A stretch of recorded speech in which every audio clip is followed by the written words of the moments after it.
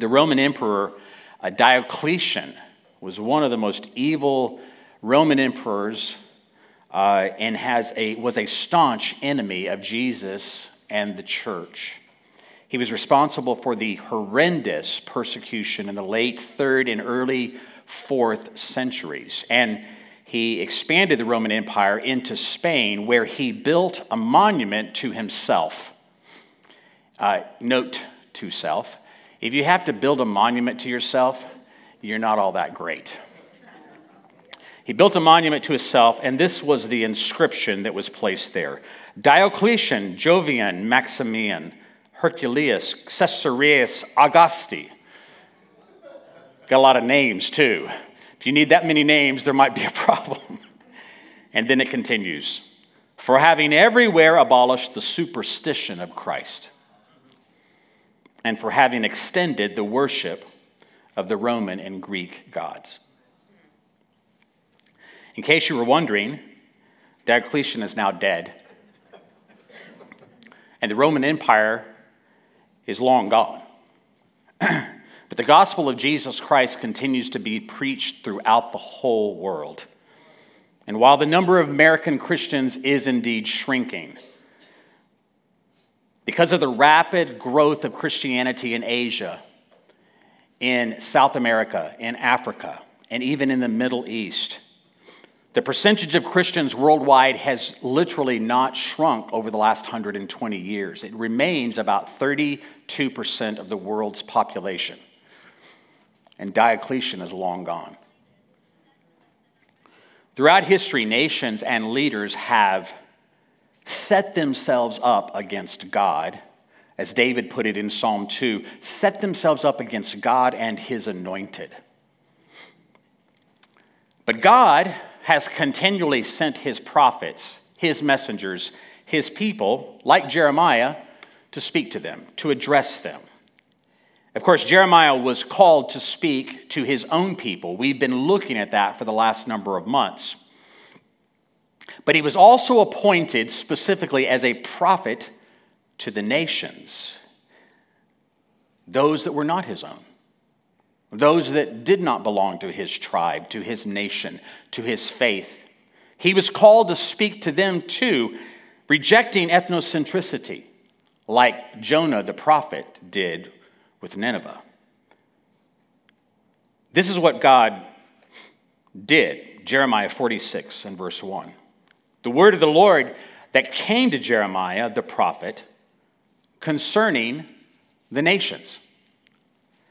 In the next 6 chapters of Jeremiah, 46 through 51, Jeremiah addresses 10 different nations that cover roughly 100 million square miles. And all of them had set themselves up against God. Egypt, Philistia, Moab, Ammon, Edom, Damascus, Kedar, Hazor, Elam, Babylon. Philip Ryken calls it an international roll call of God's ancient enemies. It was the they weren't united. It was the national impact of the day of Jeremiah. And God orders them around like he's in charge. How dare him? By the way, God is in charge.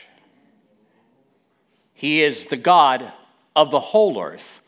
All the nations will bow before him. Like Bob Mumford said once, God doesn't get nervous about his opponents. He just outlives them. They're pawns in his hand. They're allowed nothing that God does not allow. Leading this way and understanding it was one of the Jewish exiles. We know him as the man named Daniel, also a prophet, one who was in Babylon, who sought the welfare of the city, and God used him tremendously. And this is what Daniel said with respect to all the kingdoms of the world. The Most High rules over them. The Most High rules over the kingdoms of the world. He gives them to anyone he chooses. And then he adds, even to the lowliest of people. God's claim on the earth is not for a certain season or for a certain people or for a certain generation. It is forever. He started it and he will end it. He created it and he will culminate it into a new kingdom where his Son is sitting on the throne and we are gathered around that throne worshiping God and the Lamb who sits there. And this promise is something we hang on to. God is the God of the whole earth. It started before this, but certainly in the Bible with a man named Abram who became Abraham. In Genesis 12:2, God said, I will make you, Abram, a great nation, and I will bless you and make your name great, so that you will be a blessing. It's one of my favorite scriptures. God blesses us that we might be a blessing. It never should end with us. It always is designed to be passed on to another. And then he continues, I will bless those who bless you, and him who dishonors you I will curse. And in you, all the families, all the people groups, all the nations of the earth shall be blessed. God is taking stake of what belongs to him early on in the Bible. David, king of Israel, understood this, that God was preeminent. He wrote this, the earth is the Lord's, and the fullness thereof, the world and those who dwell therein. Isaiah had much to say about God's ruling over the earth, like this in Isaiah 52. The Lord has bared his holy arm before the eyes of all the nations, and all the ends of the earth shall see the salvation of our God. All the nations. All. Habakkuk, an Old Testament prophet, also said this, for the earth will be filled with the knowledge of the glory of the Lord as the waters cover the sea. And Jesus himself made clear his authority over all nations when he said many things, but including this, and this gospel of my kingdom will be proclaimed throughout the world as a testimony to all nations. And then the end will come. And the Apostle John, in describing what his vision was given about how things would all be wrapped up, said, after this I looked, and behold, a great multitude that no one could number, from every nation, from all tribes and peoples and languages, standing before the throne and before the Lamb, clothed in white robes, with palm branches in their hands, and crying out with a loud voice, salvation belongs to our God, who sits on the throne, and to the Lamb. God seems to think he's in charge. And he is.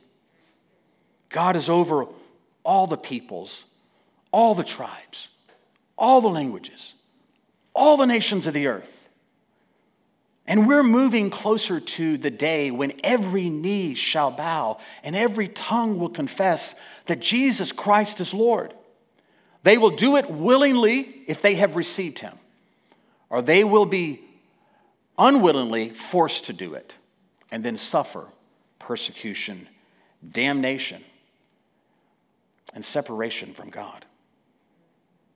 As the song says that we taught to children, he's got the whole world in his hands. He holds it all together. It's his world, and he rules it as he sees fit. So, when it comes to this one we've been looking at, Jeremiah the prophet, we know God appointed him a prophet to the nations because God is the God of the nations. He's appointing him to that which he owns. He's not taking him outside of his scope of authority and his rule and reign. When he says to Jeremiah, you're appointed to the nations, he meant it. Now, there's no indication that we know of that Jeremiah ever traveled outside of Judah, except for when he was taken against his will and being kidnapped into Egypt, though he had prophesied to them to not go, that they would suffer great hardship and destruction if they chose to do that. And they did, and they did. But other than that trip into Egypt for Jeremiah, we don't know that he ever traveled to any of these nations. How was he to be a prophet to the nations? Well, he would fulfill his call by writing 10 oracles in these 6 chapters of Jeremiah. Prophecies, declarations, speaking to them the word of the Lord. The Lord's word is central to everything that the Lord does. His word spoken, the word of God, is what calls us up when we're not doing right. It's what sets the standard so that we know how to live. It's the lamp to our feet. It is the light to our path. God's word is essential. In fact, it is so essential that Jesus himself is called the Word of God become flesh. And so that when you would look at Jesus, you would actually be seeing a visualization of the very word, the spoken word of God. These writings, these oracles to these 10 nations, these nations set up against the knowledge of God, they were words from God, and they are some of the finest poetry, according to certain scholars, that you'll find in the Bible. I love it that Jeremiah didn't just give the leftovers to these words. He kept some of his finest work. And it displayed tremendous intimate knowledge for each nation. It spoke to their culture, and it spoke to their geography, and it referenced certain specifics that only someone from that region would understand. When you read through it, there is so much pointedness to that specific nation. Jeremiah's message to these nations was virtually the same message that he preached to his own people. And it could be summarized this way: a warning of judgment that anticipates salvation. All of Jeremiah's words were this thrust: a warning of judgment that anticipates salvation. Thank God that it didn't just end with judgment. It wasn't just warning judgment. It was a warning of judgment that anticipates God's salvation. Like, for example, with Egypt. And I'm going to do a lot of scriptures, as you can see, so you'll have to just follow along the best you can. In Egypt, God says through Jeremiah, in Jeremiah 46:19, prepare yourselves baggage for exile, O inhabitants of Egypt. Pack your bags. That's what he's saying. Get ready. For Memphis shall become a waste, a ruin without inhabitant. That's not Memphis, Tennessee. That was a city in Egypt. Okay, just making sure you know. Somebody thought Elvis was going to show up here in just a minute. Verse 26 says, I will deliver them, Egypt, into the hand of those who seek their life, into the hand of Nebuchadnezzar, king of Babylon, and his officers. A warning of judgment to Egypt, and so much more. I've just picked out a few verses.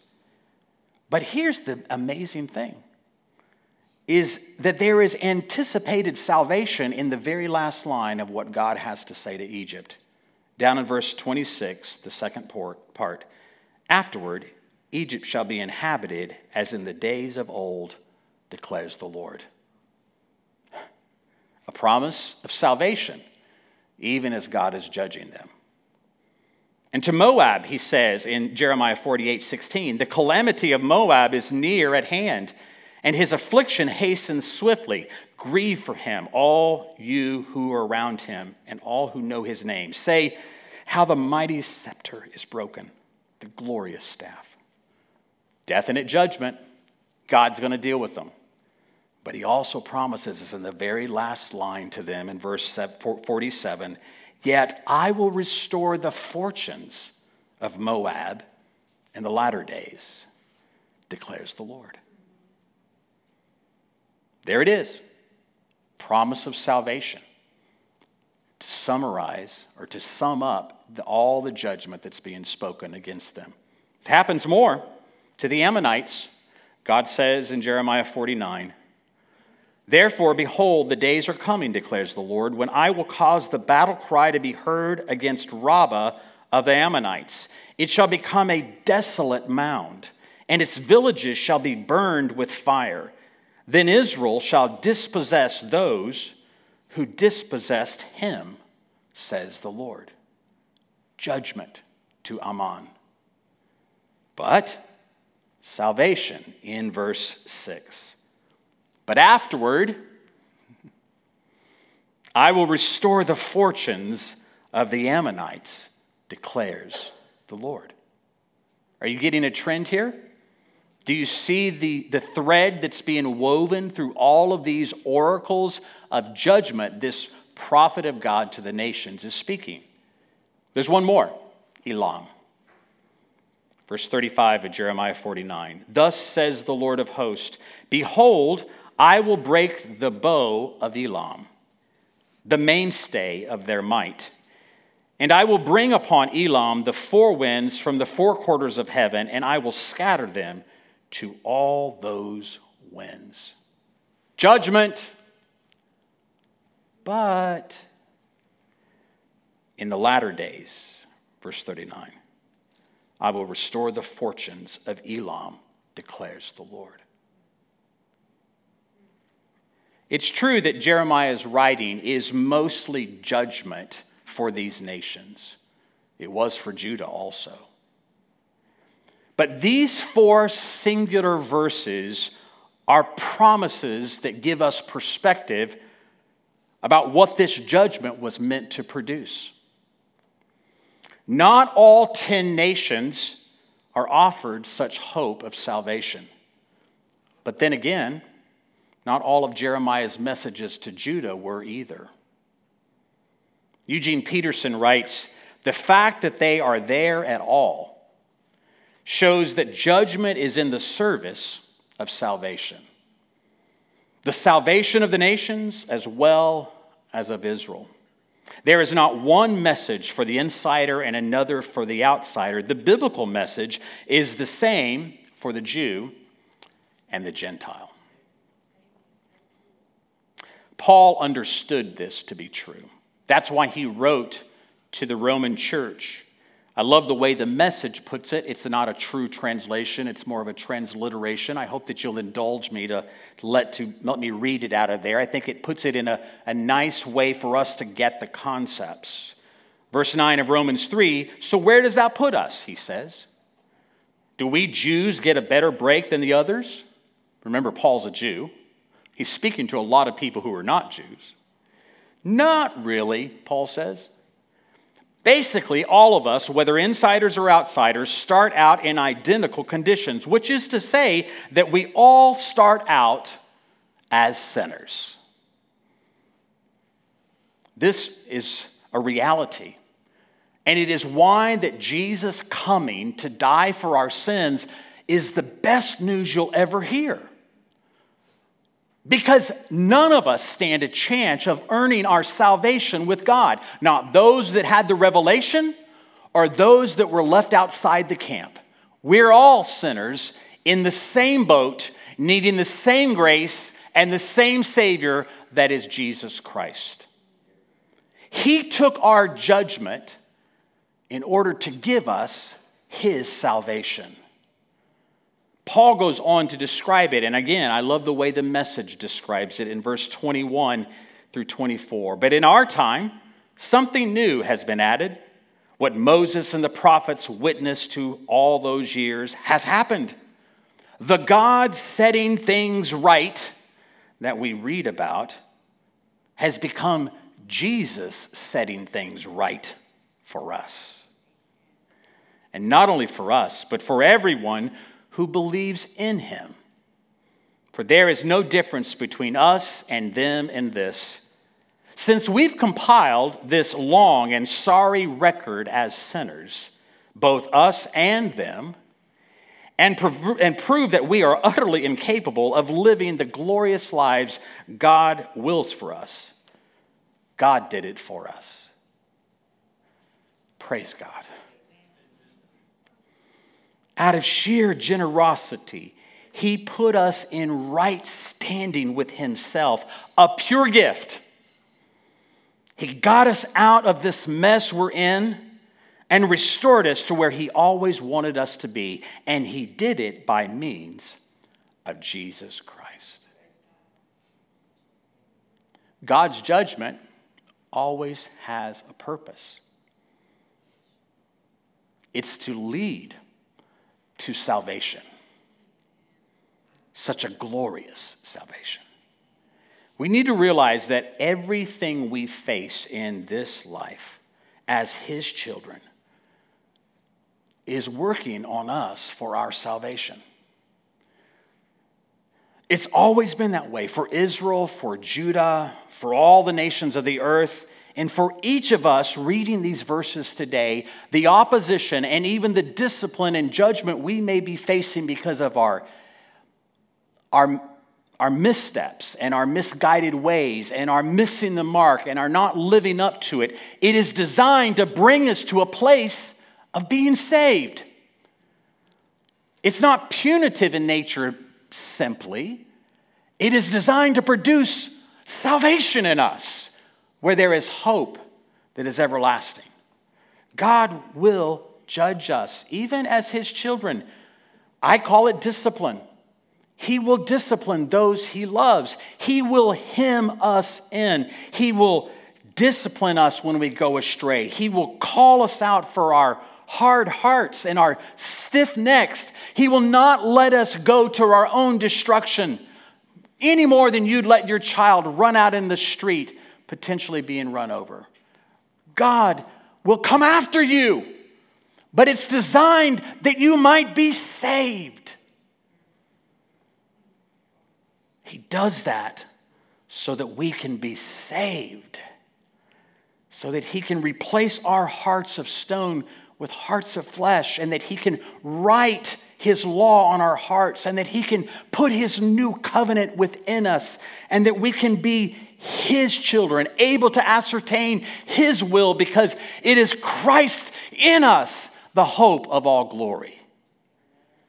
Our difficulties, our sufferings, even the messes we make for ourselves, they are shaping us. They are warning us, rebuking us, even judging us on a small scale, not to the place of hopelessness, but as a means of salvation. This is the heart of God. And when I see it, how he did it for these nations who resisted him and offered that one sentence of hope, it helps me understand the heart of God is to offer each of us hope. We can reject his dealings to our own destruction. We can say to him, we don't need that. We have it made. We can do it on our own. We don't need your grace. We don't need your salvation. We'll handle it. We can do that, and it will not end well for us. But to all those who accept him, to those who receive him as their king, he gives them the right to be called children of God, so that the earth will be filled with the knowledge of the glory of the Lord. Surely, as the waters cover the sea. I close with this scripture from Jeremiah 3:22. God spoke it earlier. Listen to it as if he's speaking it to you. Return, O faithless sons, I will heal your faithlessness. To which God longs to hear us say, behold, we come to you, for you are the Lord our God. Amen.